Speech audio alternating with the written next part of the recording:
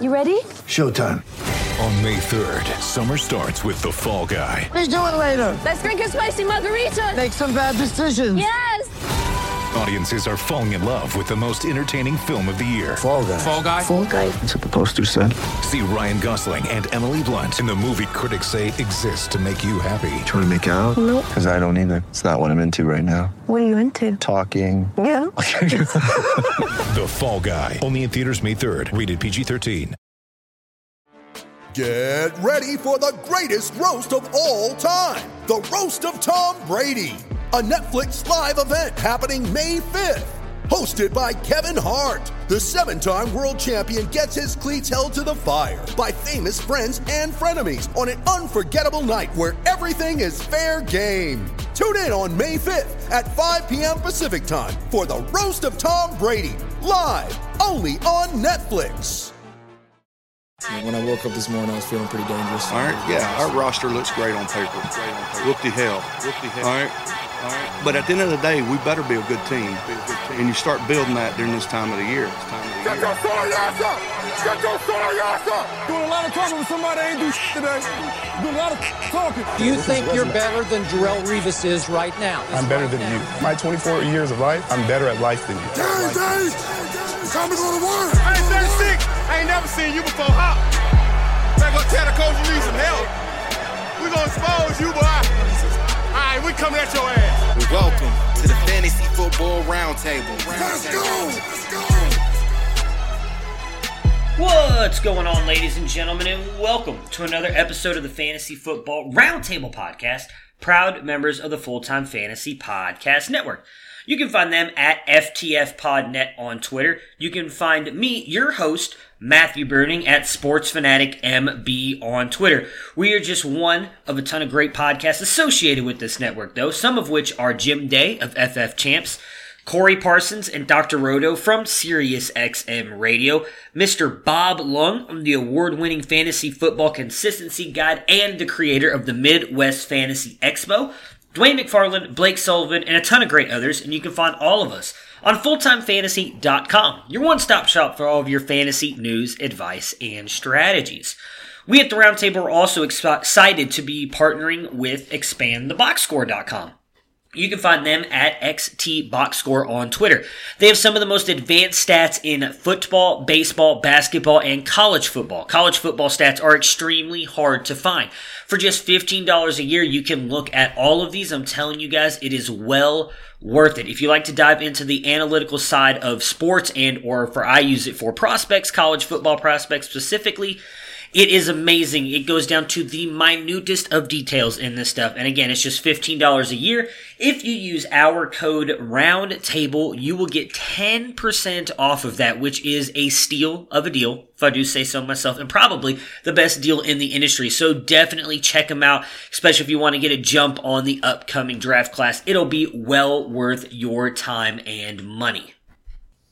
And we are going to be back today with Mr. Matthew Fox. Obviously, the regular season is over with, so we're not going to be previewing or recapping any games for the most part. For today's podcast, me and Matt are going to go over kind of what happened in Week 17, changing playoff formats, and then obviously really kind of jumping in and talking about what's going on here the past 24 to 48 hours with everything on Black Monday and all of the head coach firings and just everything in general with the NFL. Kind of a news dump day as we get ready for the NFL playoffs. So let's jump Matt on here and get this going.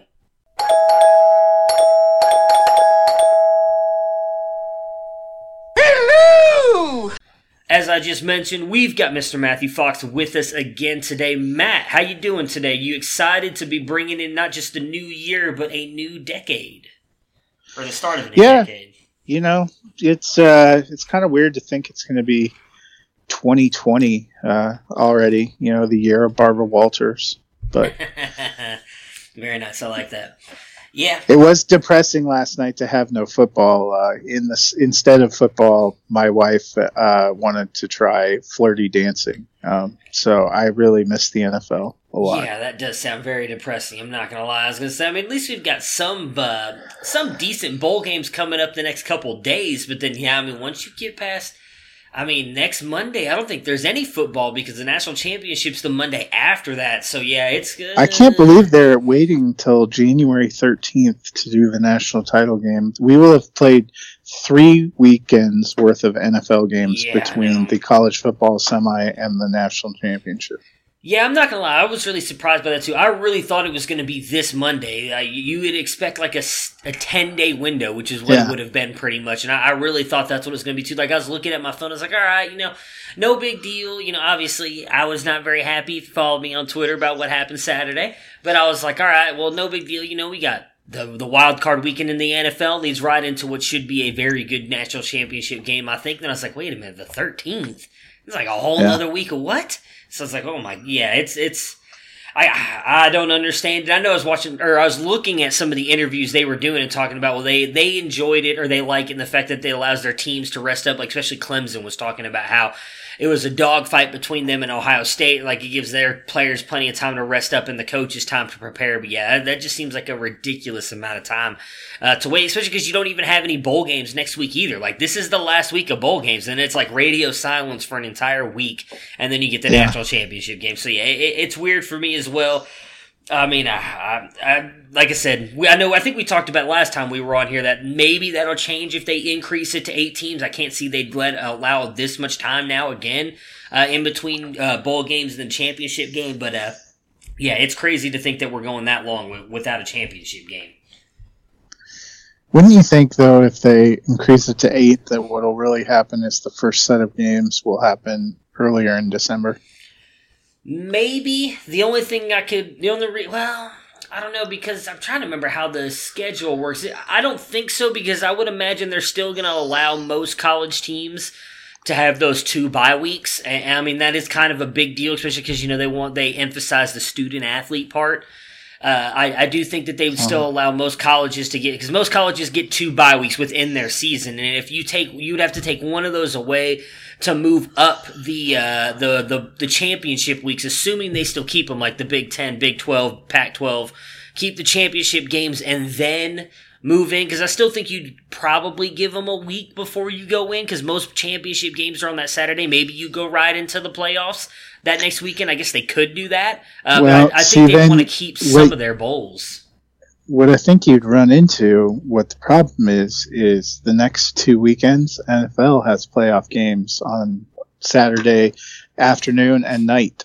Yeah. So they wouldn't set the college football playoffs against the NFL playoffs. So then you would be left with, you can't put probably 2 games on a Monday when people are working. You have to remember there's a month basically between those championship games, which all take place Thanksgiving weekend, and where they were on the Saturday before New Year's. So I could see them slipping a round in toward the middle of December, because once you get to January, it's going to be hard for them to have like a Saturday platform unless they want to go really late into the month. Yeah, I mean, the only thing I could think of is maybe they try and do something with, what was I going to say? Maybe they take away like tomorrow is a big day. Like they always do the Rose Bowl, and I know the Orange Bowl was last night. There's another one on tomorrow. I can't remember what it is. I think it's the Sugar Bowl, right? Yeah.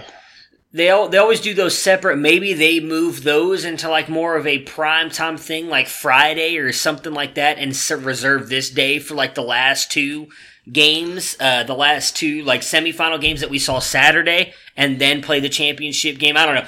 I mean, you'd have to figure out a way to squeeze them in somewhere. My thing is, I just don't know what they would do, because I don't think they want to get rid of any bowl games, because those bring in so much money for not just the colleges, but for the NCAA. And I would imagine, I mean, there has been a lot of talk that the NCAA will go away. I feel like there's way too much to get into before that happens. So I don't know.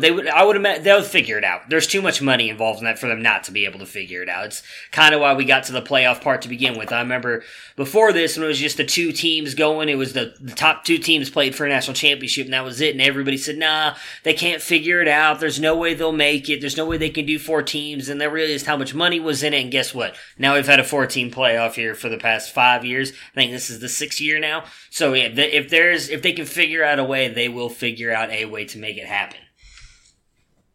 Speaking of the college football playoffs, as you mentioned, we do have the NFL playoffs kicking off this weekend. We've got Wild Card Weekend, 2 games Saturday, 2 games Sunday.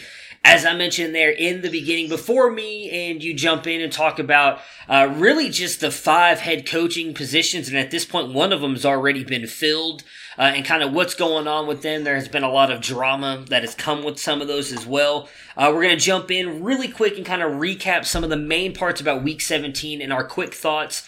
Before we jump into Thursday's podcast, me, you, and Tony will be back on, hopefully. We've talked about how we're going to do a little playoff thing as well, and we'll kind of preview the 4 playoff games coming this weekend.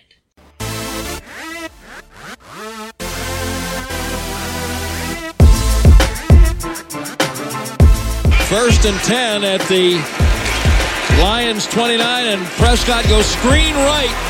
Elliott down the right side to the 25, to the 20, to the 10. Elliott to the pylon. Zeke Elliott, touchdown. 38 on the screen.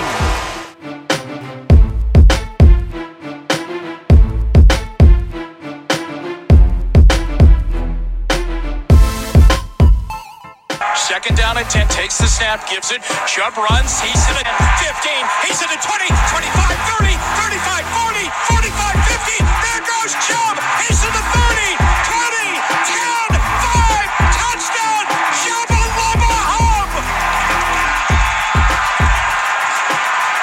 92 yards.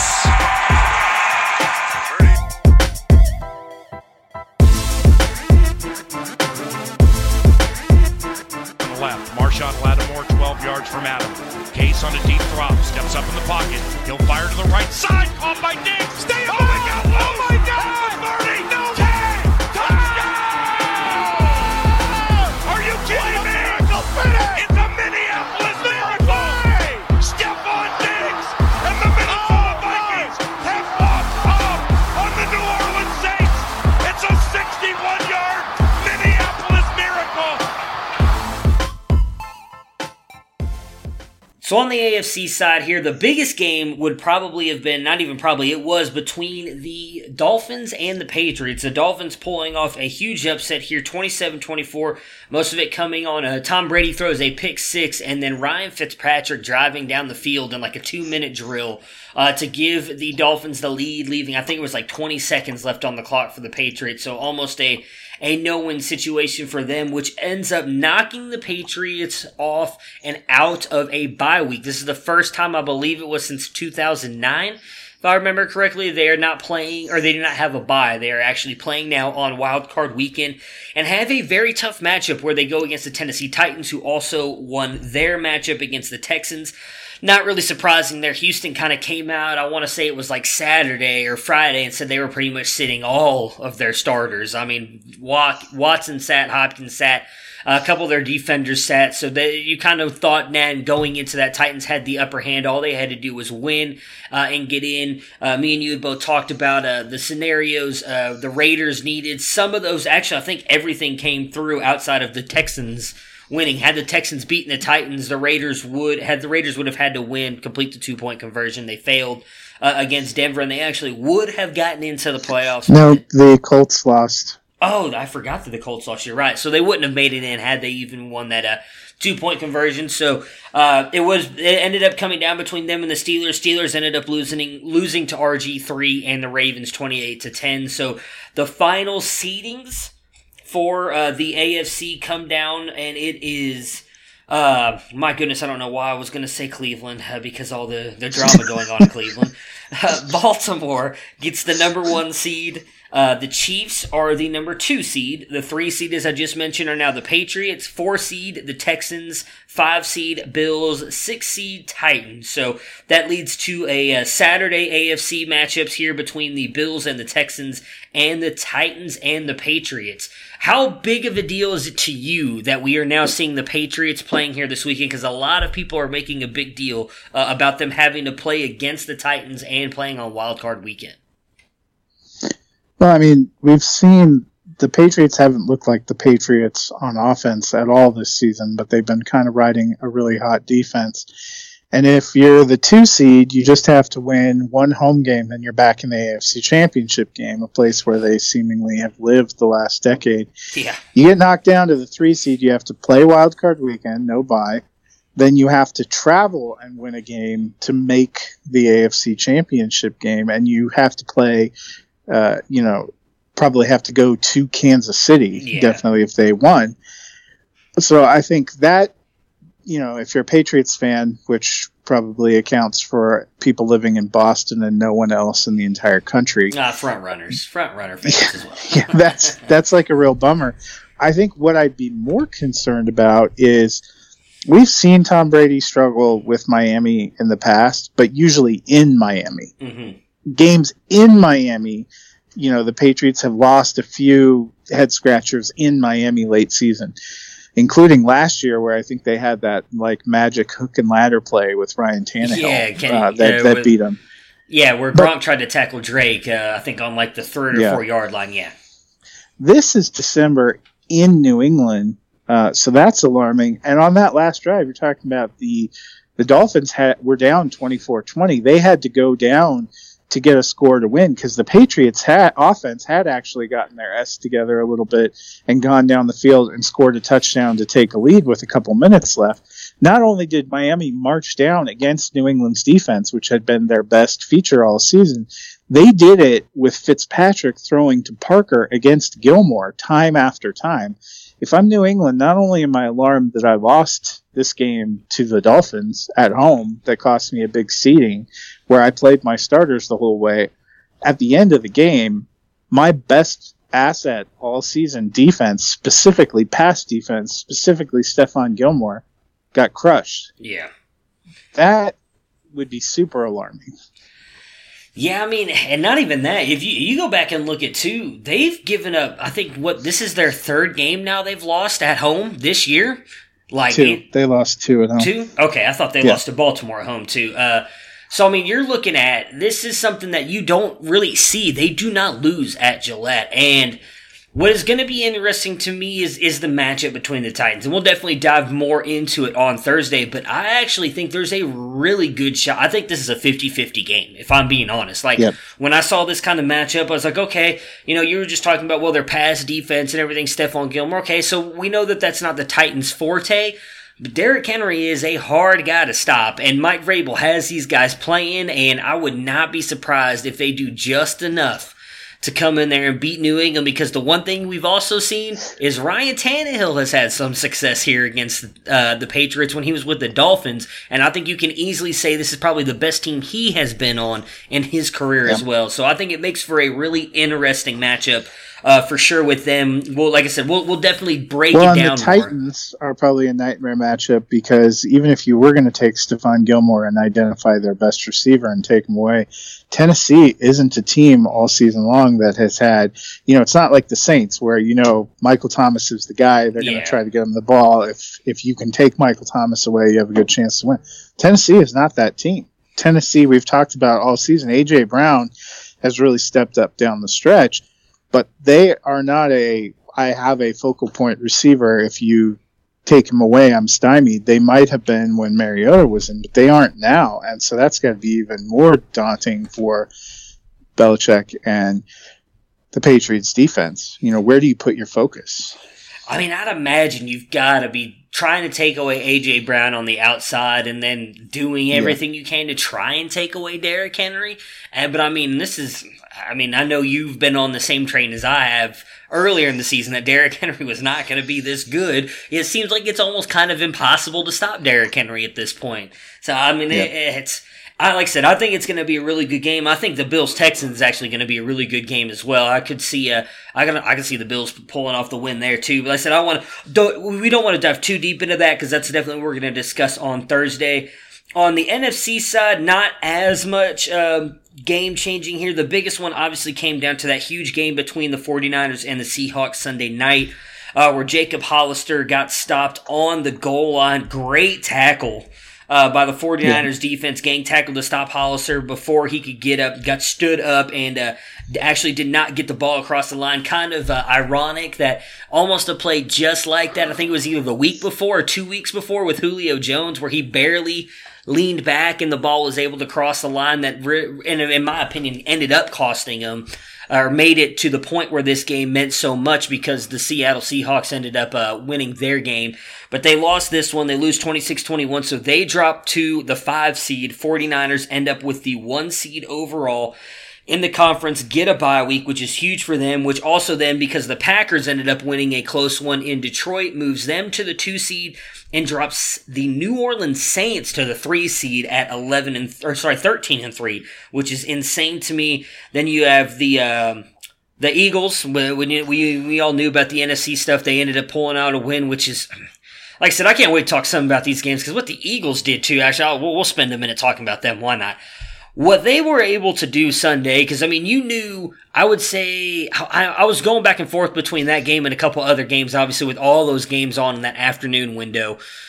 And Dallas jumped up on Washington, I think it was early second quarter, all of a sudden they were just blowing Washington out. I think the final score ended up being 44 to something. I don't remember what it was exactly. 47-16. Okay, 47-16. So yeah, they were up, they got up quick. And at that point in time, Philly, I think, was still tied 10-10. So, and you had to know, I think, if you were into Philly, what was going on in Dallas. And then for them to get more, and Miles Sanders gets hurt. I can't remember who else got hurt. Ertz didn't even play. For them to be able to hang on and then come back and win that game. Again, a team they should have beat in the Giants, but with all of the injuries they've had, to win that and then they end up winning the NFC East, I think speaks a lot to that team. They obviously don't have an easy matchup. They are the 4 seed. They play the 5 seed in the Seattle Seahawks. And the Vikings come in as the 6 seed and they get the Saints this weekend. So, those, I think, are 2 really good matches as well. It's I actually think all these games are going to be really good games. I don't see a blowout in all of them. I would say if I had to pick one, the one to me maybe is going to be Seattle-Philly, just because of Philly is so beat up everywhere now. Offensive line, defense, running back, wide receivers, that maybe Seattle's just able to jump up on them, and they're not able to do anything. But, I mean, you've got a rematch of the Miracle in Minneapolis there with the Vikings and Saints, which should be a good one as well. What are your thoughts on the NFC playoffs, and how big a deal is it to you that the San Francisco Niners were able to secure that number 1 seed? I think it's pretty huge, not just for them, but for the NFC, because, New Orleans, they had some injuries and some things in the middle of the season, but I actually thought they ended the season as possibly the strongest team, and to have them get shoved down to that wild card weekend, and, if you were looking for the New Orleans always gets screwed by the refs, the no call on a fairly obvious pass interference from San Francisco and Seattle on 3rd down, kind of a head scratcher that then pushes Seattle, to that tough 4th down play. Yeah. And so a missed call in a crucial game again ends up costing the Saints directly. You can't make it up. It feels like every big call this year has some way hosed to the New Orleans Saints. So that's going to be kind of interesting. And Minnesota has to be a little bit verklempt, because they went from possibly traveling to play Seattle, which I would see as sort of a winnable game. Seattle's beat to hell too. Yeah. That's what's going to be interesting about they had to re-sign Marshawn Lynch, and I know there's a lot of, it seems kind of exciting, the thought that beast mode is back for them, but there's a reason Marshawn Lynch wasn't on a team this year, and the nostalgia of seeing him come in, he's still capable of, jumping over the goal line or battering for 1 or 2 yards, but he's not the rushing threat that they, when they had Carson and Penny, it was almost, that's where you saw Russell Wilson starting to not have to be needed that much. Yeah. Going down. Seattle has some offensive line woes and injuries, so that's going to be a fascinating dynamic with them in Philadelphia, a couple of teams that are kind of beat up. The Seahawks had a really strange season. Going into this year, it seemed like they were money at home, but struggled on the road. This year, they finished 4-4 at home, 7-1 on the road, including a lot of big wins in the Eastern time zone.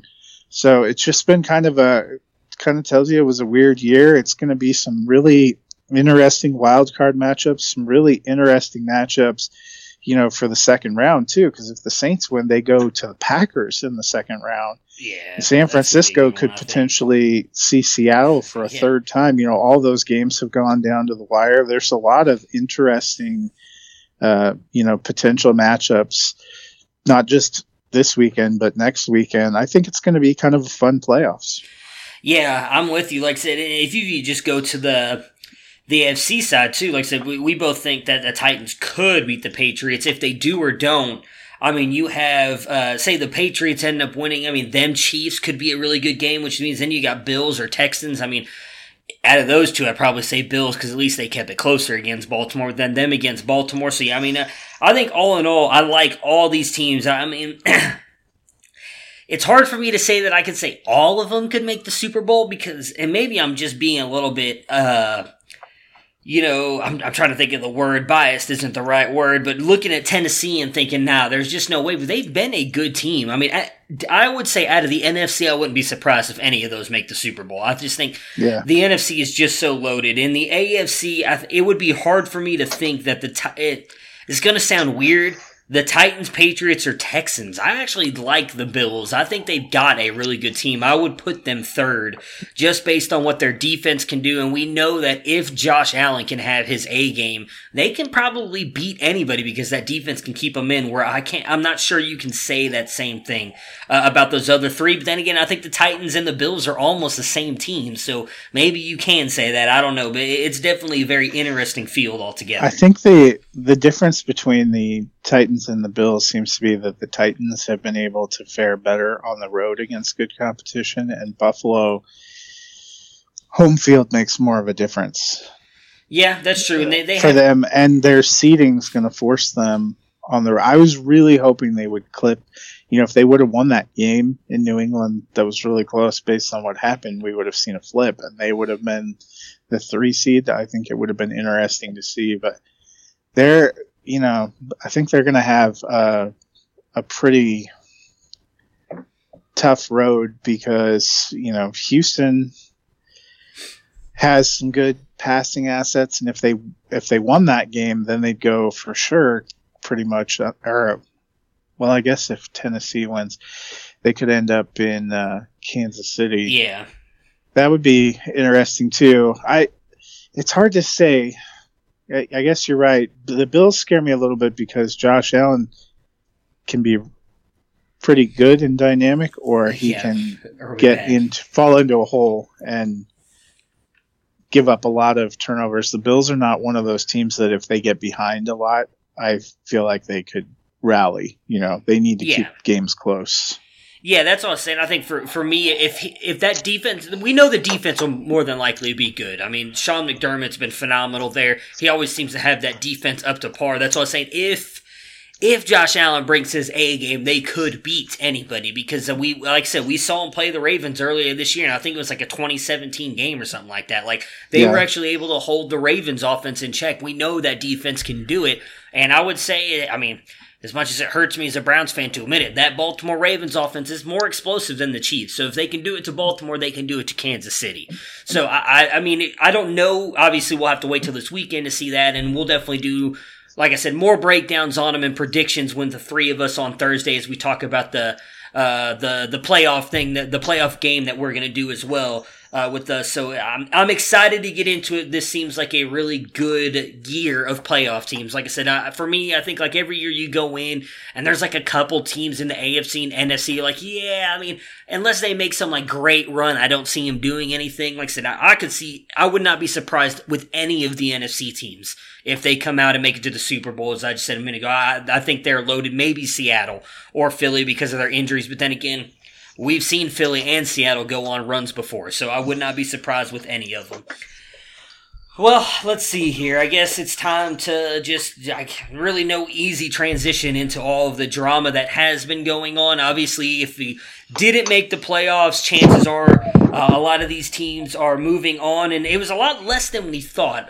Now, we had kind of come up with only 7, I think, altogether that we thought were going to change. It ended up only being 5. The 6th one that we were both kind of thought might happen just based on what the team had done was the Falcons. I think it was either the day after or it was on Monday. I can't remember when that we did the podcast. The Falcons announced that Dan Quinn is going to be back with the team. I think it was Saturday. It was right before their game. Yes, they took away any doubt. Yeah, I mean, so because I know I brought it up on there, and I'm pretty sure you agreed with me. Like, I wasn't as surprised just based on the fact that, as we talked about, the way that team has kind of rallied behind him the past month. They've really kind of played hard for him, where you've kind of seen other spots the teams have not played that well. So I wasn't as surprised that they decided to keep him. Were you? No, and I thought they would probably win on Sunday against the Bucs, and they did. And so they only are 7-9, but they go 6-2 the second half of the season, and actually end up second place in their division. I thought they were trending toward keeping him. I would see you were more confident that Freddie would go than me. I was not bullish he would go. There's two that I thought would for sure go in Jacksonville and Dallas. That Jacksonville, they're for sure keeping him. In Dallas, who knows? Yeah. So that's been more of a surprise to me, not so much who went as, a couple of these. I thought Doug Marrone was for sure gone. I'm really shocked that that's what the Jaguars are doing. I don't really understand. I guess they're saying that every problem they had in their entire organization was Tom Coughlin, because that's the only way you could explain that. Yeah, which I don't agree with that. But before we jump into the Jacksonville thing, I just have to touch on, you brought up the way the Atlanta beating Tampa Bay. Just perfect ending to Jameis Winston's season of him throwing the pick six. I thought was beautiful. I don't know if did you see his post game press conference? They asked him, and he's like, "Oh, I'm balling. I'm doing great." I know. Oh yeah, I was laughing World of so denial. hard when I was watching it, because I can't remember. I posted something on Twitter about it because he was like, "If you look at my stats, I'm balling. I gotta stop turning the ball over. I know what I need to do. Once I stop turning the ball over, I'm the best. I'm gonna be the best." I'm like, But you've been turning the ball over for 5 years, bro. Like, why haven't you fixed it yet then? That's like saying you're going to have a 4.0 as long as you can avoid getting a D in math and science that you get every year. That's aspirational for you, but it's not happening. Yeah, I loved it. I mean, in all honesty, did you see what Bruce Arians said about him as well? I want to say it was yesterday. Yeah, how did that final pick six factor into his evaluation? It did not help. Yeah. Well, no, not even that. He said, someone asked, I want to say it was yesterday, it may have been today, someone asked him, can you win with another quarterback? And he's like, I won with the quarterback I had. I can definitely win with another one. And I was just like, okay, that's not not really a ringing endorsement for James Winston. Well, I mean, you're talking about a guy, Carson Palmer had some early career interception issues. And when he went to work with Arians, managed to do pretty well. Drew Stanton, who we have not seen be really successful anywhere else, was good enough with Arians to go into the playoffs and to get, I think that was the season Palmer got injured, and Stanton took him to the AFC title game, or the NFC title game. So, I mean, we've seen him do more with less.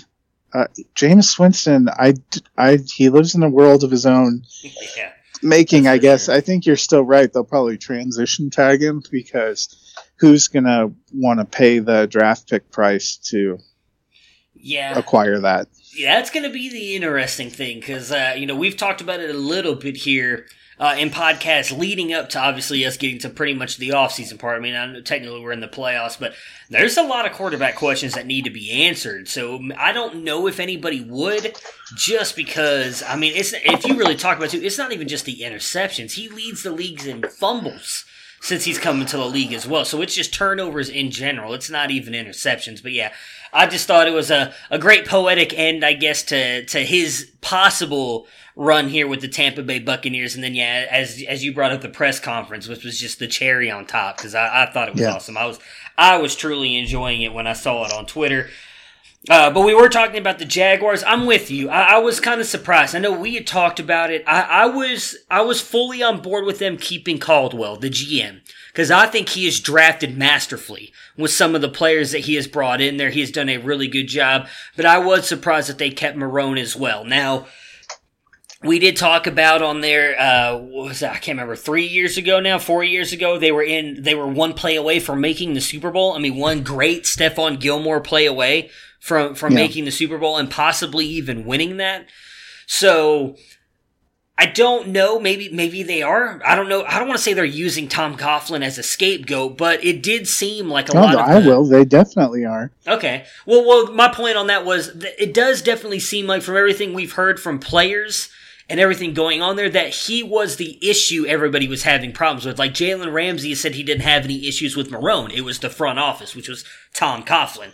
I don't know, obviously, I think it's Yannick Ngakoue, their like star defensive end.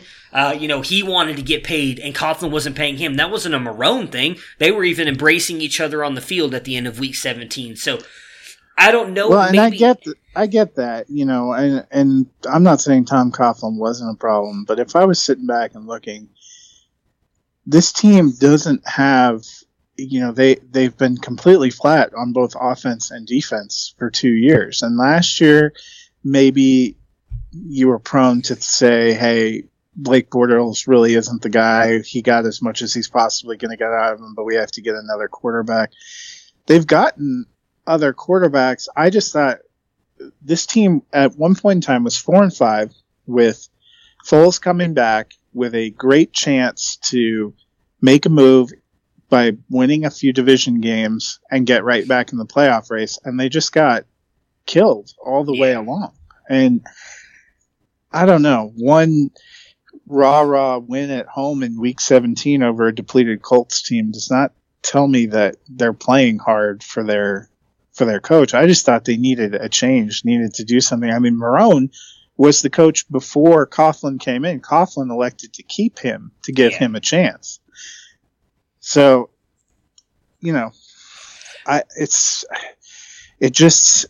I don't get, if you wanted to a fresh start, try to reboot this franchise, if he's the guy.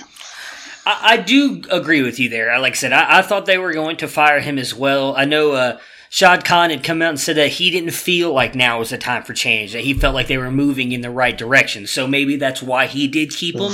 He clearly disagrees with our opinions, which, they finished last place in their division. How are they moving in the right direction? That I don't know. Like I said, man, he clearly disagrees with us. He's a billionaire, so I guess I can't argue with him.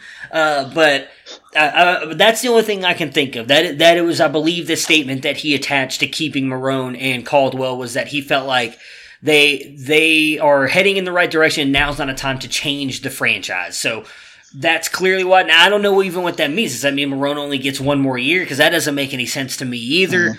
Maybe it's something where the only thing I can think of is something we've talked about before. Maybe he feels like Foles going down in that first game really did affect their season. And so maybe it's a whole thing of, okay, now Foles should hopefully be back. He'll be healthy. We've got a full offseason again. Let's go into 2020 and expect them to be what we thought they were going to be in 2019.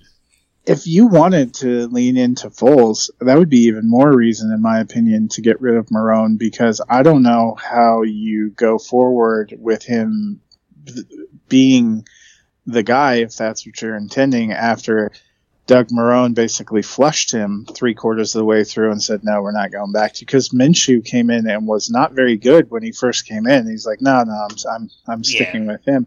And if you're saying he's your franchise quarterback, there are times that I liked him. Maybe he can grow into it. Is Marrone the guy that can get anyone there? I mean, one of the reasons I was happy when they kept Marrone when Coughlin first came in is I thought that at the end of the season when he stepped up as the interim coach, he actually had gotten something good out of Blake Bortles, and it seemed like, hey, the big thing for Marrone even when he was in Buffalo was he's good at developing quarterbacks. And he was never really able to get anything out of Blake Bortles other than the kind of, you saw flashes and then you saw sadness which reminds me exactly of what we saw with Gardner Minshew, where you saw some flashes and some sadness.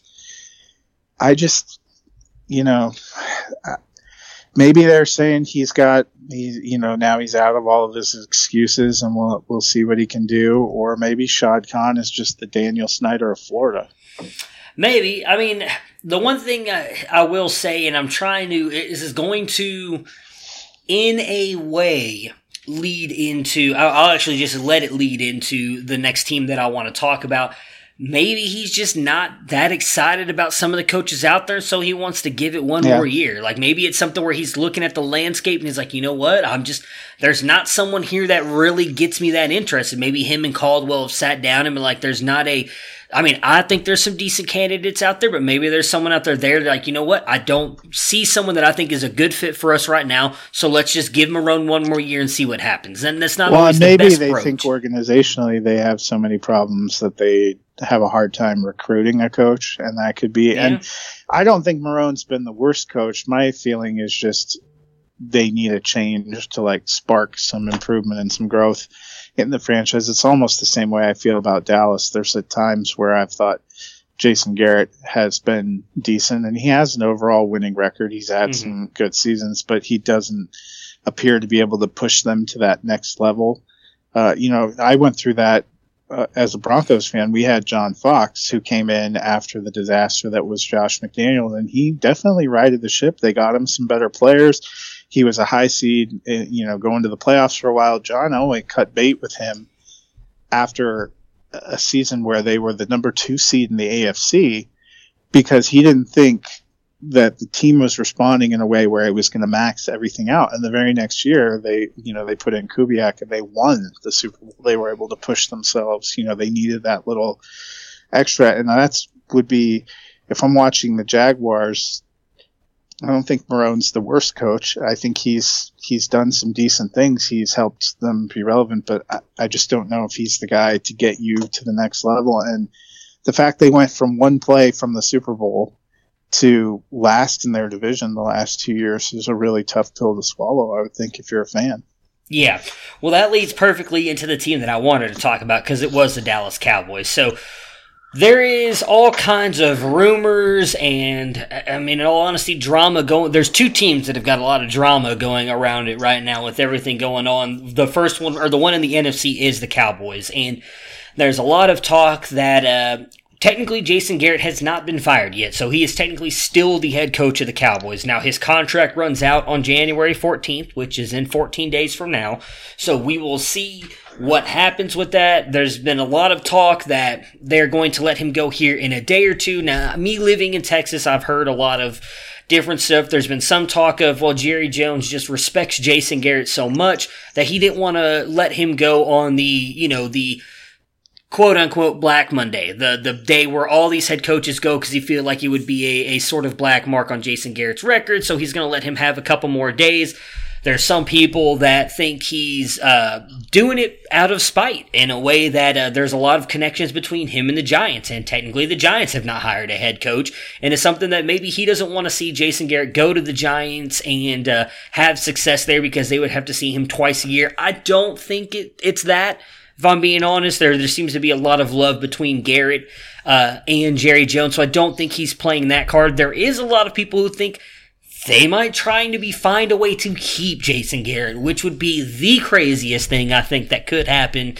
This little coaching carousel that we've got going on, even with some of the stuff that's going on in Cleveland. Do you have any thoughts on this whatsoever? Because, you really thought, with everything that happened on Thanksgiving, with them losing to Buffalo, it really seemed like the writing was on the door that if they don't get their stuff together and make it in the playoffs, Garrett's done no matter what. And that didn't happen.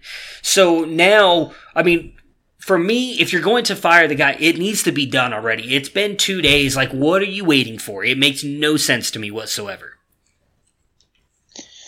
My biggest argument in Dallas is I think they need a change. Garrett's been there a really long time. I have a couple of thoughts. First, it would be the most Dallas Cowboy way for this situation to end that they never actually fire him, that he just his contract expires and they just never bring him back.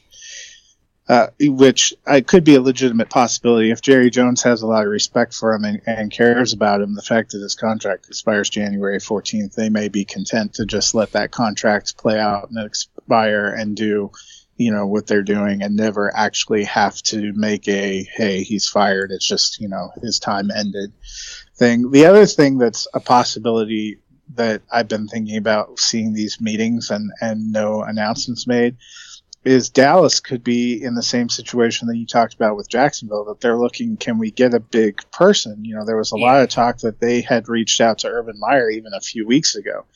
And I could reasonably see if Jerry tried to go for a couple of big ones and couldn't get anybody to come, that he would be happier with the devil he knows than replacing Garrett with, a second tier option to them. Yeah. He's never struck me as somebody who's going to pluck like a guy out of obscurity. He's not the guy that's going to go out and get Zach Taylor and put him in because he was Sean McVay's coach. Jerry has wanted people that either have some kind of connection to Cowboys, which was Garrett. He was there for a long time as an assistant and as backup quarterback before, he was part of the family, or they go get names like a Parcells or a Jimmy Johnson back in the day, Barry Switzer, guys who had either been hugely successful in college. And maybe that's another part of it. Maybe they're targeting somebody who's still actively playing in the college playoffs or who just finished, or they're trying to see. So those are a couple of the things that maybe are going on there. Because Jones, he said basically he's content to wait. He doesn't feel pressure to get this started. Yeah. I think he's always believed that the Cowboys brand is so appealing that they don't have to compete in the same way that other teams do. Yeah, for sure. I don't think that... I think that's exactly what's going on with him. I would be extremely surprised if they kept Garrett, but that is why I brought up the whole Jacksonville thing. I'm glad that you went back to that, because that is part of my thinking as well, is that maybe it's something where, because we've heard the rumors about them reaching out to Urban Meyer, and maybe Urban Meyer doesn't want to come to Dallas. We've heard Lincoln Riley, and I've been saying for weeks, I don't think it's going to happen. I don't see Lincoln Riley leaving Oklahoma to come to Dallas, because, don't get me wrong, Dallas Cowboys they're the biggest brand. Jerry Jones has turned them into the most expensive sports franchise in the world. That's everything. So I get that part of it, but when you come down to how much college coaches are getting paid now and NFL coaches, it's apples to apples. Most college coaches are making now what NFL head coaches are making, and Lincoln Riley has these, say, I can guarantee you down to what color jock straps the players are wearing at Oklahoma. He's not getting that kind of control in Dallas. It's going to be Jerry Jones, and I don't know if he's someone that wants to give that up to Jerry. So for me, why would you leave a program that you have built up? Like, yes, Oklahoma is a name brand. They've been around for a long time. You got Barry Switzer, ironically, who obviously won a Super Bowl with Jerry. Oklahoma's been around for a long time, but they were kind of falling down with Stoops before he left. Lincoln Riley brought them back up. They've been in the playoff almost every single year that he has been there.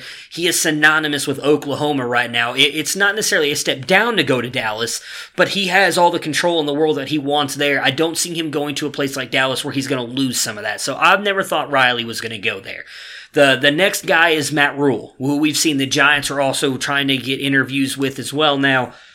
He is the hot name college coordinator. He's got a game tomorrow, Baylor versus Georgia. I think he could be a phenomenal head coach. He does have not NFL head coaching experience, but NFL coaching experience. He did coach the offensive line for the Giants under Tom Coughlin. So he has some relationship to the Giants organization. I read an interview that Jerry Jones gave after, I believe it was the Big 12 championship game, where he was talking about how much respect he had for Lincoln Riley, and then went out of his way to actually praise Matt Rule, which nobody even asked him about Matt Rule. He just went in and talked about how impressed he was with what he's done with Baylor. So maybe he's a guy that they're looking at, but I do agree with you on what you said, that I think Jerry, even if they end up, which I do think they eventually do let go of Jason Garrett, even if that is waiting until his contract expires, I do believe what you said, that he thinks it doesn't matter where the Dallas Cowboys, I'm going to be able to get who I want. so I can wait while everybody else is. And in all honesty, that may not be a bad approach for him to take because, as we just talked about right now, there's only 3 spots open because the other one in their division one of the other ones in their division has already filled their coach in the Redskins. So now you're waiting on just the Giants, the Browns, and the Panthers, and that's it. So, and we already know, I mean, again, if you're going after Matt Rule, well, Matt Rule said no to the Browns. So you know that you don't have to worry about him competing with that. Now it's only just the Giants. Now I believe the Panthers wanted to interview him as well. So I mean it's insane that they haven't let him go, but maybe it just ends up working out in Jerry Jones' favor. I don't think he comes back. So I guess the big thing to put on a few years ago when Garrett was on the hot seat and New Orleans was doing less well than they were, there was a lot of wonder whether Sean Payton would come back to Dallas, and I have wondered much of this season if this is kind of Breeze setting up to walk away, and if that's the case, you wonder if part of Jerry is waiting to see what happens with New Orleans to see if he can make a run. Yeah. At getting Sean Payton to leave, because that'd be another guy who's not only a fantastic coach, but somebody who has ties to Dallas, or could be waiting to see. Maybe he has his eyes on a coordinator like a McDaniels or somebody who's still in the playoffs, and they don't want to tip their hand that's what they're looking at. So they're not trying to make requests right now. They're waiting until the season's over and it's fair game. So I still think it's tough to think that Dallas is going to do much better than what we saw this year if they go back to Garrett. I think he's had some nice seasons. He's done what he can do. He doesn't seem to be the guy to be able to maximize that talent. And Dallas has a lot of questions that they need to deal with this offseason, player personnel wise. So I think that might be another reason that Jerry's being a little more careful with coach, because you have to decide whether you're splashing out for Amari Cooper or Dak Prescott. And, whoever's going to be the coach is going to want to weigh in on both of those things. So there's a lot that they need to do to get it right, to maximize their potential. And Dallas doesn't want to make the playoffs. Dallas wants to win the Super Bowl. Yeah. They approach things a lot different, and it's worked for them in the past. So I think this is something that we're going to see play out, over the next couple of months. Yeah, well, I'm glad you brought up the Sean Payton thing, because that's another little rumor that I've heard. Again, and living down here, there's been a lot of talk about, now they would obviously have to trade, actually, for Sean Payton, because he's still under contract with New Orleans. And someone else got brought up, and I thought it was a little bit interesting, because I brought him up, and we talked about the who we thought might get fired, or who's kind of on the hot seat. There was a lot of talk about them maybe trying to make a run at Mike Zimmer as well. He has ties with Sean Payton to Dallas when he was the defensive coordinator, I believe, when Payton was actually the offensive coordinator. Maybe they have a chance of getting him if the Vikings, are 1-out again, which is a realistic possibility going up against the Saints in the Superdome. I'm with you, though. I do think it's more of they're just kind of waiting to see thing. I would say if you had to, again, we both think Jason Garrett's gone, right? Like, I would say there's probably I can't even say 99 at this point. I'll go 85% chance Jason Garrett's gone. Like, I think it's more realistic he's gone than staying. I might drop it to 70 now, because I think it's going to depend on who they think they can get. If they try to make overtures and they try to go for a couple of these things, and it looks like they're not going to be able to land anyone, I could reasonably see that Jerry just deciding that'd be easier to keep working with Jason Garrett than it would be to try to get some untested, unproven guy. Man, dude, that would just blow Cowboys fans' minds. I'm telling you right now, there would be a full-blown mutiny. I'm here for it because I just love watching the Cowboys burn, because we all know I'm the Cowboy hater. But man, it would be, oh my goodness, it would be bad. The longer it goes without them doing anything, the better chance Garrett has. Dude, I'm telling you. He's had 2 full days of meetings and no decision, and basically Jones' comment was, I'm not in any hurry, I'm still weighing all my options. That, to me, is a guy that's not willing to close a potential door. And I agree. If you're not willing to close that door, as much as you were pissed off at points this season, you're not willing to close that door. That is, I think it ebbs down. I would have said on Sunday afternoon, 99%. Yeah. Yesterday, I probably would have still said 85%. A whole other day of meetings and him coming out with the, we're still thinking about things. He made a good case. Oh, it's going down precipitously. Yeah. Then, like I said, it's technically not even like a full day removed from what you would consider Black Monday, right? Like, we're still in Tuesday right now. And yet, I'm telling you, because like I said, I know nothing but Cowboys fans. They live all around me, and they are losing their ever-loving minds. Because they are all like, well, you just fired him already. We do not want him back. So, like I said, I'm all here for it. I'd love it because, I'd hate it for my Zeke shares for the most part, especially with the way they've used him this year. But I'd be here for it just because I love to watch Cowboys fans tilt all over the place. It's awesome. Well, it's just fascinating for a guy that, there was jokes about, is Jerry going to let him on the team plane after the Philly game to here we are a few days after the season. And I don't know, Jason has some plans. Yeah, he's going to... If those plans are coaching your team, what does it matter if that's not what you want? It's slowly feeling like Jerry wanted to test the water, see if he could get somebody, and it was coming up empty, and it's like, well, maybe Jason's not the worst dude. Yeah, it would be insane if they kept him. I like I said, we'll see what happens. I am in the camp that they don't keep him. And then in my opinion, if they do move on from him, which I guess we can't say that when they do, if they do, in my opinion, this is probably the best job available. I know that you have to deal with Jerry Jones and everything, and this is a little misconstrued here when I say this because they have the third most available cap space out of everybody in the NFL, but that's also not counting at least the Dak Prescott deal, which we know is going to eventually get done. They're not going to let Dak leave. And so you're looking at probably somewhere around the 30 mil to 40 mil mark coming off their cap, which is going to drop it down to, I believe, then they'll be right below the middle of the pack. So still a lot of money to spend. As you mentioned, they still got Amari Cooper. You have to decide if they want to pay him.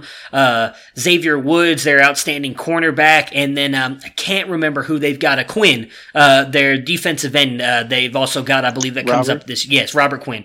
Did they send Robert Quinn? I'm sorry? Was it? Yeah, I think that was it, Robert Quinn. Yeah. So they've got those three guys they've got to decide. I would not be surprised if they let Amari go. I don't think they want to, and I know Amari said that he wants to stay. I think out of all those guys, because Xavier Woods and Quinn will be expensive, I think. Woods, I don't think will be, because cornerbacks, even the highest end cornerbacks, don't make that big a deal. They don't get that much money. So I think they could probably bring Woods back. But Quinn, defensive ends, depending on what kind of contract he'd be looking at, I think it would be hard to pay him and Amari Cooper as well. And with this class that is going to be loaded at wide receiver, they might just try and go younger at wide receiver. I mean, we saw the game Michael Gallup had Sunday, which, I think he's not Amari Cooper, but I think he can be a one if he needs to be for that team. So I would not be surprised if they let Amari Cooper go. We'll see what happens with that. But for me, they would be the team, or they would be the best team that's available if you were even including the Redskins who signed Ron Rivera. Would you agree with that, or is there another team out of the ones that are available you think would be better than the Cowboys' job? You're not going to like it. What's that? Who? I think the best opening is Cleveland because they have the best talent on their roster and no legacy of winning and a much less controlling owner general manager. Oh, I don't know about the less controlling part. Well, we're definitely saving the Browns for last because there's just too much we have to get into. So I mentioned the Redskins, so let's just touch on them really quick. I thought phenomenal hire. love Ron Rivera. I think he's a great coach. I think he's going to immediately come in, bring a tough mentality to that team, which I think they needed. For me, the biggest thing, there's a report that actually came out about 10 minutes ago while we were recording that he's going to try and get Jack Del Rio to come coach their defense, which I think is a great move. Jack Del Rio had a couple successful years as a head coach, but he's been a phenomenal defensive coordinator, so I think that'd be a great move for him. The big thing for me is who is he going to bring in on that offense? We've seen that they've got a couple good pieces there. They've got to find someone who can develop Dwayne Haskins. Probably need to bring in another wide receiver opposite of Terry McLaurin, maybe with Ron Rivera coming in there as well, being the players coach that he is. They'll be able to talk Trent Williams into staying because they fired Bruce Allen, which I thought was a huge move on their part. He is someone that I believe a lot of players have said has kind of brought a toxic relationship to that franchise. So with him not being there anymore, and even more so on top of Bruce Allen, I don't remember the gentleman's name, but it doesn't really matter. They actually fired their medical staff as well and are bringing in a whole new medical staff, which is the other part that Washington has been hit with a lot, and that they've had all these players who've gotten injured and then had to have multiple surgeries because the medical staffs have not been doing a good job with those surgeries. So I really think Washington, who's kind of been the butt of a lot of jokes here the past 5-6 years, have really done a good job of possibly turning this around and moving the franchise forward. So what are your thoughts on them hiring Rivera and everything going on with them now? I like their coaching hire. I think it's good, but we've seen Washington have good coaching hires before in the last 20 years, and it hasn't really panned out. They have some potential, I guess, on their roster. They have some potential good young players, but they looked terrible on both sides of the ball. That's more than a 1-year fix to me. They're not in the easiest division. I think the Giants have a better roster than they do and are in a better position to take a leap forward than they are. Dallas has a better roster and with better coaching might go forward. Philadelphia has a fantastic coach. And they get healthy, they have a better roster. That's a tough turnaround. It's a tough spot for him. The one thing I will give the Redskins, a lot of people, I was listening to some talks today about them saying that the Redskins are very fickle with their coaches and everything. They've actually done a really, in my opinion, I shouldn't say a good job. They've actually given their coaches a fair amount of time. I mean, Jay Gruden was there for 5-6 years. I mean, that's not a short time. I mean, we just saw Freddie Kitchens get fired after a year. I mean, that's not a short time. So they did sign Ron Rivera to a 5-year deal. He's supposed to be working now to bring in a general manager that shares the same vision with him, which I think is the complete wrong way to do that. But we'll get. What's your opinion on that? Because we both like Ron Rivera. It seems both think it's a good hire. In my opinion. And maybe I'm wrong because we did see it actually with the 49ers. They brought in Kyle Shanahan and then they linked him with John Lynch. It was not we're bringing in John Lynch and bringing in Kyle Shanahan. It was we're bringing them in together as one because they are sharing the same vision. They signed him, I think it was like to a 10-year contract at the time or whatever. They've brought in Ron Rivera, and now he is going to get to pick the general manager that now is going to be picking the players and everything, which is completely different than what we've ever seen. It's always been the general man. They hire a general manager, they pick the head coach they want. So what is your thoughts on that dynamic? Because we're also seeing that in Cleveland. Yeah, I mean, I guess we'll have to see how it works. Washington's another organization that deservedly gets a bad rap because of ownership and the front office situation. So getting a good GM will help. Hopefully Ron Rivera will bring some excitement and some discipline. The real question is who's making the draft picks, because it was pretty well accepted that last year Daniel Snyder was convinced Dwayne Haskins was the guy and forced that upon everyone. The question is going to be, we've seen some good, strong head coaches and stuff come in to Washington and constantly butt heads with Daniel Snyder. Is it going to be different? Even if Ron Rivera picks the GM, do those guys still get to make the decisions? And there's a lot of you'd figure Adrian Peterson probably not coming back. He's getting older. I don't, I know you've always liked Darius Geist's talent. The guy does not seem to be able to stay healthy. Sometimes those things work themselves out, but that's a big question. Dwayne Haskins was probably, to me, aside from Will Grier, the least impressive of the rookie quarterbacks that played this year. Yeah. And coaching could be a big part of that. Who are they going to get to do offense? There's just a lot of questions there. Jordan Reed's been consummately injured. I guess they're going to kind of move on from him. I like Terry McLaurin, but they definitely need some other weapons. And I thought their defense was really bad. Jack Del Rio could help. You would think that Rivera would help, but one of the reasons that they ended up moving on from him in Carolina was that Carolina defense just got decimated and fell apart. Yeah. So, I don't know. And like I said, it's a tough division situation. There are just so many questions. I like Ron Rivera. If I was him, I don't know if I would have picked Washington as the place. A lot of times these head coaches, you get one or two big chances and then, it starts to slide away from you. Are you really, sinking, putting your flag in the ground with this situation in Washington? There's obviously something about it that appealed to him.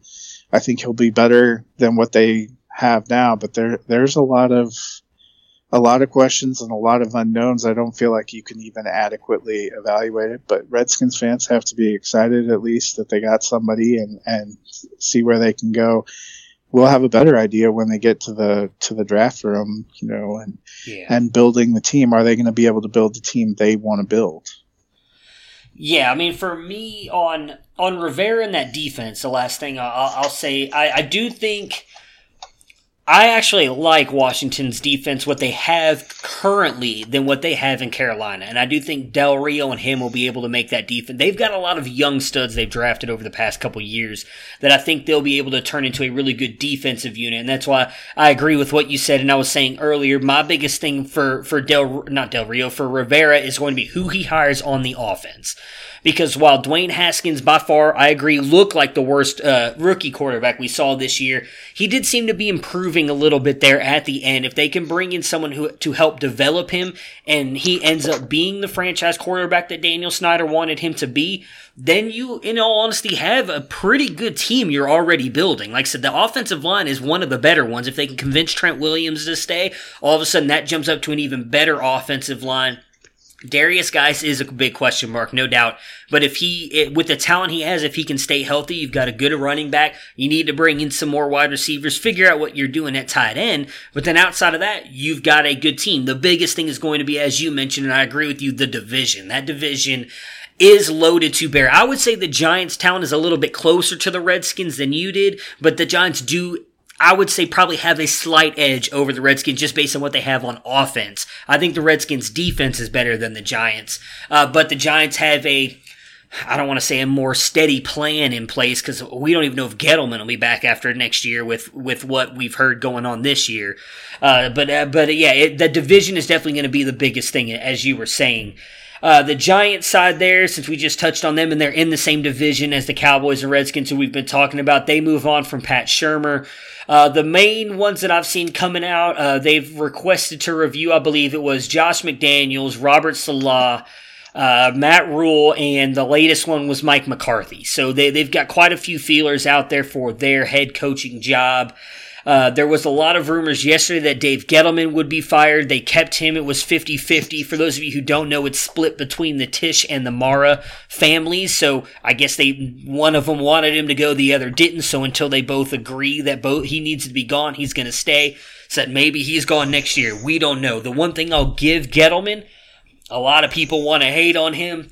The pick of Saquon Barkley at 2 was a phenomenal pick, clearly, and I do think, as we've seen Daniel Jones at 6 when everybody made fun of him, may not have been that bad of a pick. I mean, Daniel Jones looked good last year, so we'll see what happens. I liked Darius Slayton, too. If they can get Shepard and Ingram back healthy, they have Golden Tate, Slayton. they have some potential weapons. They need to improve their line and to get better consistency out of their defense. Yeah, that's what I said. Defense is going to be the biggest thing for them. And so I'm interested to see which way they go. There is a lot of talks that they want Matt Rule, and I don't think that would be a bad move. He is an offensive-minded guy, so I would be interested to see who he brings in on the defense because as we both just said, defensively is where they need to go. That's going to be the biggest thing that they need to fix. So I'd be interested to see who they bring in on the defense. Mike McCarthy I don't think would be a bad fit there either. I'm not that big of a Mike McCarthy guy, if I'm being honest, but I could see him using Daniel Jones in a good way for that offense for them to succeed. I'd hate it for my Barkley shares because he would find a way to get Wayne Gallman involved more into the offensive plans because he'd say Saquon Barkley's just not that good like he did Aaron Jones, and that would cause all kinds of issues. But I don't think that'd be a bad move for them either. Do you have anything else you want to say on the Giants job, or should we move on to the last one before we get to the worst position here, or the worst run franchise in all of the NFL? No, I just think one of the big things that'll be interesting to watch, not just for the Giants, but for other teams, a lot of teams have requested Josh McDaniels. Yeah. It seems like a couple of years ago they made some kind of firm, not publicly announced deal that he was going to succeed Bill. It seemed like maybe they were close to Belichick retiring, and yet you just don't have any idea of how close that is. Is McDaniel's going to get restless again, try to go out? That's one of the big unknowns. Last year, if I recall, he decided to pass on any interviews. Yeah, and the year before was when he accepted the Colts job and backed out. Yeah. So it'd be interesting if he puts himself back on the market this year. There's a lot of questions in New England, too, coming out. Is Brady, obviously his contract ends. Is Bill getting tired, ready to go? Because I think there was some kind of arrangement made there, and that's a real wild card unknown about all these people that want to pursue Josh McDaniels, which I would love for him to go to a team I dislike. Well, that's not good because I have a feeling he might end up in Cleveland, but we'll talk about that when we get to the Cleveland I already told you job. I wouldn't wish that on you. I know. But I actually do think McDaniels is going to interview for teams. So, as you just mentioned, he declined all the interviews pretty quickly last year. Now, maybe that was because the Patriots were on a bye. Maybe he can't respond to him, but I think the fact that he hasn't declined them like a lot of other coaches have, I think he's willing to take jobs. I do think he's restless because the one thing I will say is, if this is Brady's last year, which I would not be surprised if it is. I know a lot of people keep saying, Brady's even said he wants to play for a couple more years. I think we can all clearly admit he's not the same Brady. He was stepping down a little bit last year. I think he's taking another step down this year. And I do think Bill kind of wants to prove he can win without Brady. I think he's a very prideful guy. We know that there's been a lot of linking those two together. So I would not be surprised if Bill tries to stick around for a couple years after Brady leaves. And trying to prove that he can win without him. So I would not be surprised if McDaniels takes some interviews. Whether or not he gets a head coaching job, I don't know. But I do think he will at least take some interviews, which leads us to the last one with the Panthers. They have also they've asked to interview him, and Matt Rule and McCarthy, I believe, were the three that I saw for them as well. Interesting job. I'm actually kind of surprised they said McCarthy because David Tepper, who's the owner, said that he wanted to bring in a young offensive mind. Now, Mike McCarthy is considered an offensive mind. Young is not the word I would put with him, but he is considered to be a very good offensive coach. Panthers-wise, interesting spot, I think. They've got, obviously, phenomenal offensive players. The biggest question is going to be what they do with Cam Newton. Does he stay? Is he going to be healthy? We both talked about earlier the way that defense kind of fell apart this year. I think that's, much like the Giants, the biggest thing they need to answer is what they're going to do with their defense. But their division is, in all honesty, kind of winnable. I know you've obviously got the Saints there, and that's the biggest one for me. But if maybe, as we've talked about, I wouldn't be surprised if maybe Breeze steps away if they end up winning it this year. Does that mean Peyton stays, Peyton goes? And they're the only team, I think, that has a clear step above the Panthers. I know the Falcons are bringing back Quinn. They've got all kinds of issues. Tampa Bay, while they finished 8-8 this year, they've kind of got 7-9. They've got all kinds of issues as well. So I think the Panthers, depending on who they bring in there, if they can work on that defense, I think have a realistic shot to be right back in the playoff hunt like they were a couple years ago. What are your thoughts on the Panthers in their opening? Well, I think the quarterback position, the uncertainty, I think if anything this season showed that neither Kyle Allen nor Will Grier is a realistic option if you want to win in 2020. Yeah. So how healthy is Cam Newton? It's a huge unknown. Obviously what became clear after 2 weeks of this season was that the Panthers were never fully honest about where Cam Newton was in answering the questions about why he looked the way he looked. Did the time off and another surgery fix him? When we saw the first half of 2018, when he was really humming and in his prime with even younger pieces than what he has now, that was a good team. And if you were an offensive coach, you could feel pretty good about that. Absent that, they're in a weird draft position. Do they try to draft a quarterback? I don't know. I think that's going to answer a lot. I feel differently than you do about the Bucs and the Falcons. I think they have, the Bucs obviously have a quarterback question of their own, but they have more appealing rosters and more stable coaching situations. They're further along in the process than I think Carolina is right now, because Carolina has to decide on a coach, whole new scheme and system, and they have a huge question at the biggest position. Tampa Bay could very well just tag Jameis, roll another year, and see if they can get more improvement. But even if they didn't, Arians isn't wrong.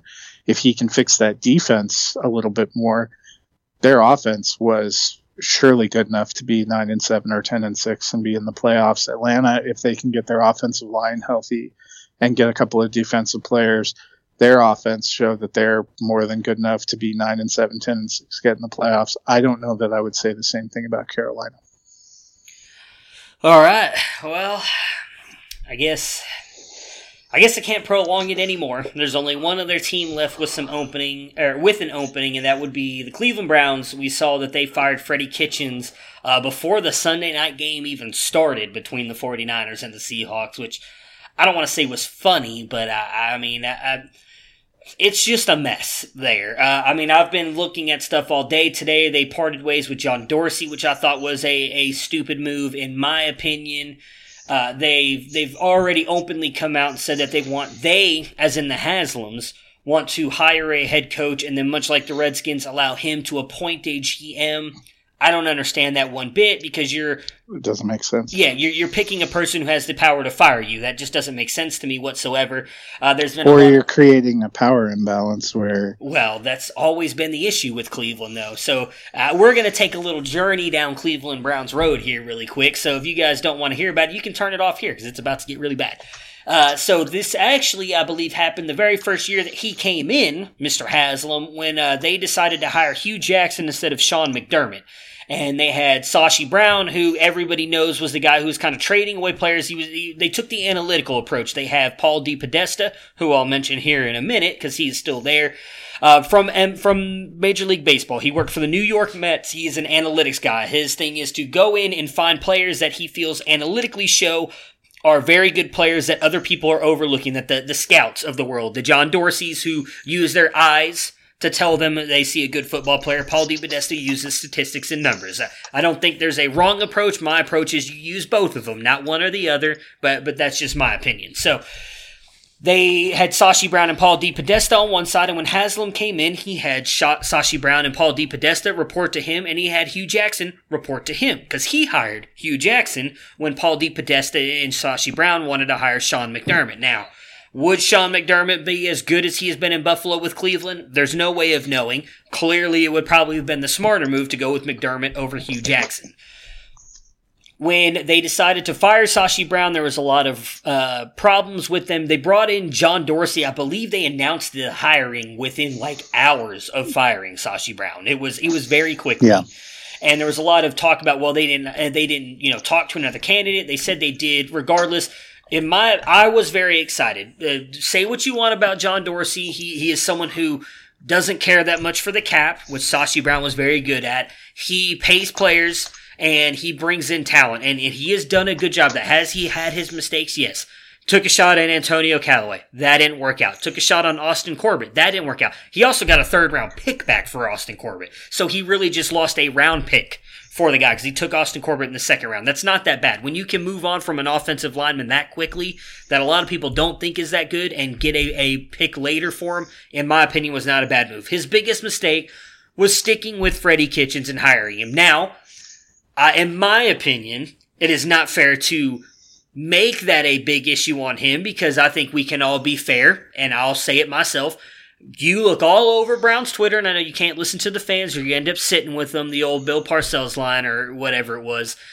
Everybody in Cleveland wanted Freddie Kitchens to come back and be the head coach last year because of what we saw out of him with the play calling and his relationship with Baker when they decided to let him go. Now, maybe it was more Greg Williams, as we've learned, and why that team was the way that it was. His attitude and the way that he disciplined, or the way they had that team playing, I guess is the way to put it.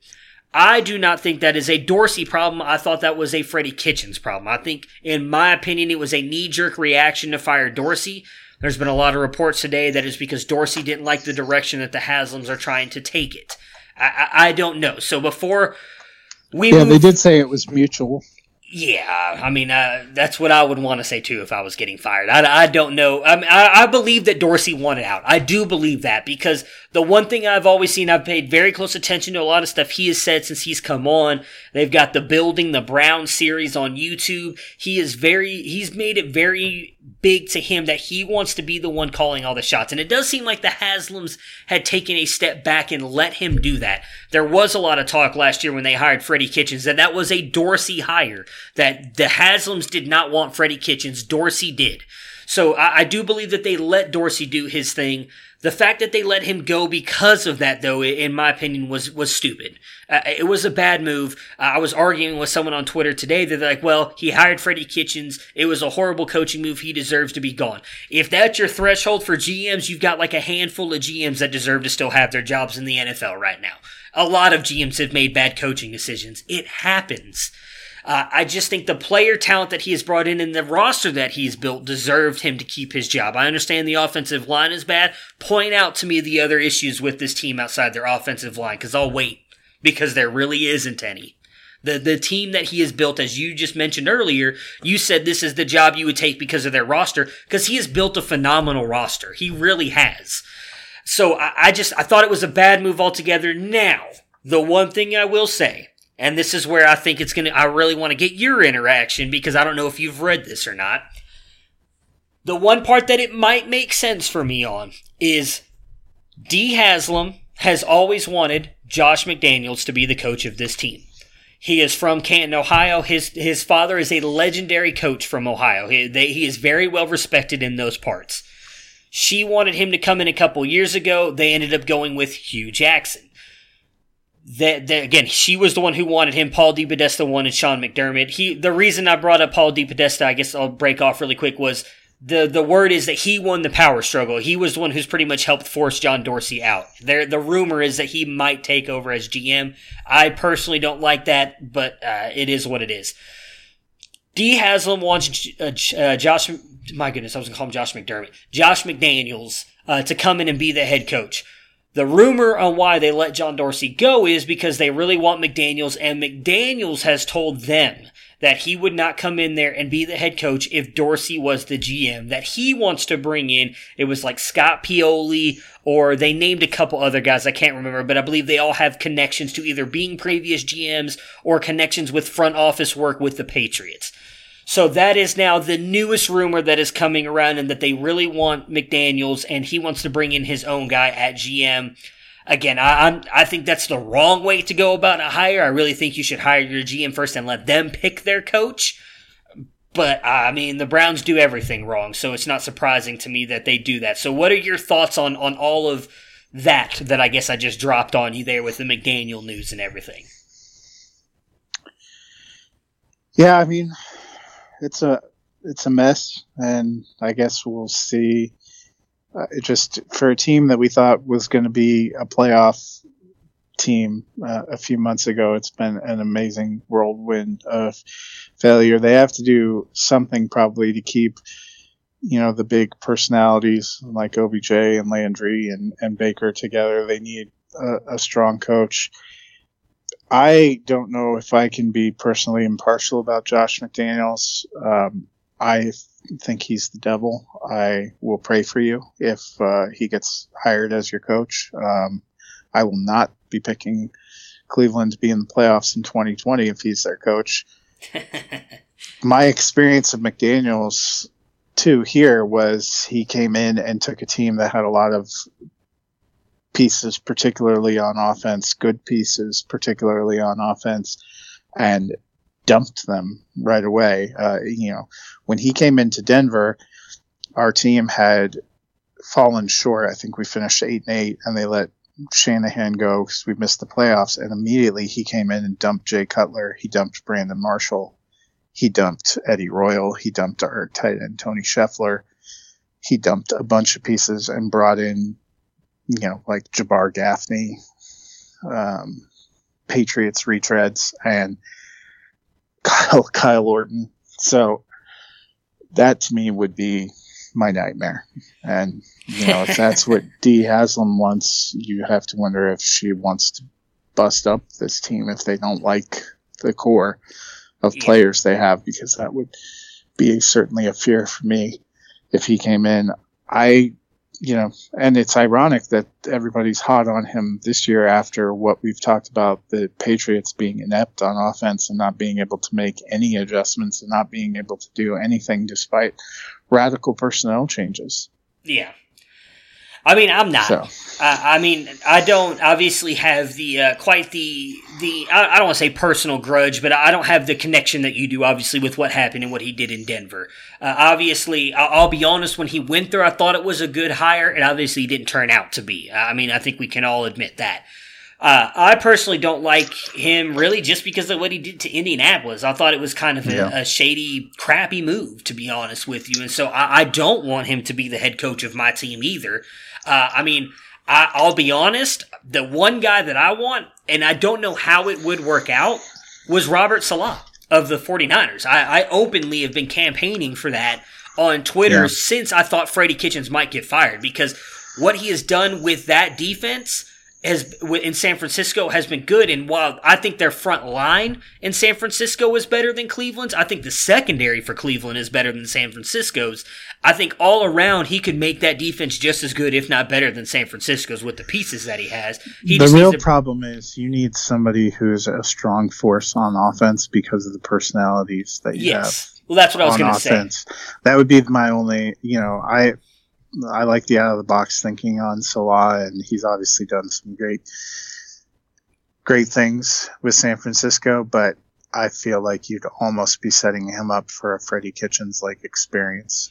Well, first-time head coach, he'd have enough on his hands trying to maximize that defense, and are you going to pair him with some kind of veteran offensive coordinator? I've seen our friend Dennis suggests, well, maybe we just keep the same offensive coordinator that they have and let him call plays. I don't think that works. I think you need to wipe out what you had and go something else. Well, so that's the interesting thing about Monken, because there was an article that was released about him earlier. I'm trying to think of where did I just see it at? I just lost it. Dang it. I had it on here and I was going to read it to you. Monken has not been calling the plays, though. He has been openly apparently talking to different players and everything and coaches, talking about how he's hated being in Cleveland because he was supposed to be the one calling plays, and he has not called a single play all year long. Like, Freddie Kitchens won't listen to him. And that's part of the mess and the issues going on behind the doors that we all don't know about. I know, but it's just making an assumption that he'd be better. True, and I do agree with that they would need to bring in, if they went the Saleh route, they would have to bring in someone strong on offense. The one thing I was going to say on that is, I don't know if everybody's going to be there next year.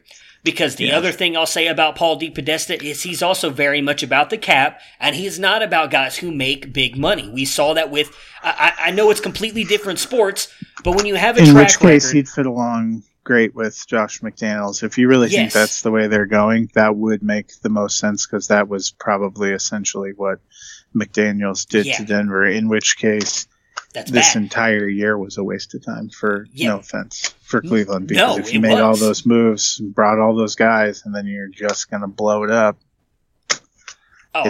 I mean, that's why I'm so upset today. Big regression. Yeah, and honestly, that is why I'm so pissed off, because that's what I see happening. Dorsey was making moves. Again, I understand that you can question some of the players that he's picked up in their character questions off the field. Fair. You can question that he doesn't care that much about the cap. Fair. But what he does is he brings in talent and he tries to win. Paul DePodesta, again, I can only go on what he did in baseball, because that's where his biggest track record comes from. If you go and look at the New York Mets, they don't have a lot of players that they pay a lot of money to. They pick up players that they think are good on an analytical and stats base that they can pay at a different price and then put a team together. And I don't know how big of a baseball fan you are. Could you tell me how many World Series the Mets have won? Because I can. It's 0. Yeah. They've made one World Series, and I believe it was 6 years ago, and they lost to the Kansas City Royals.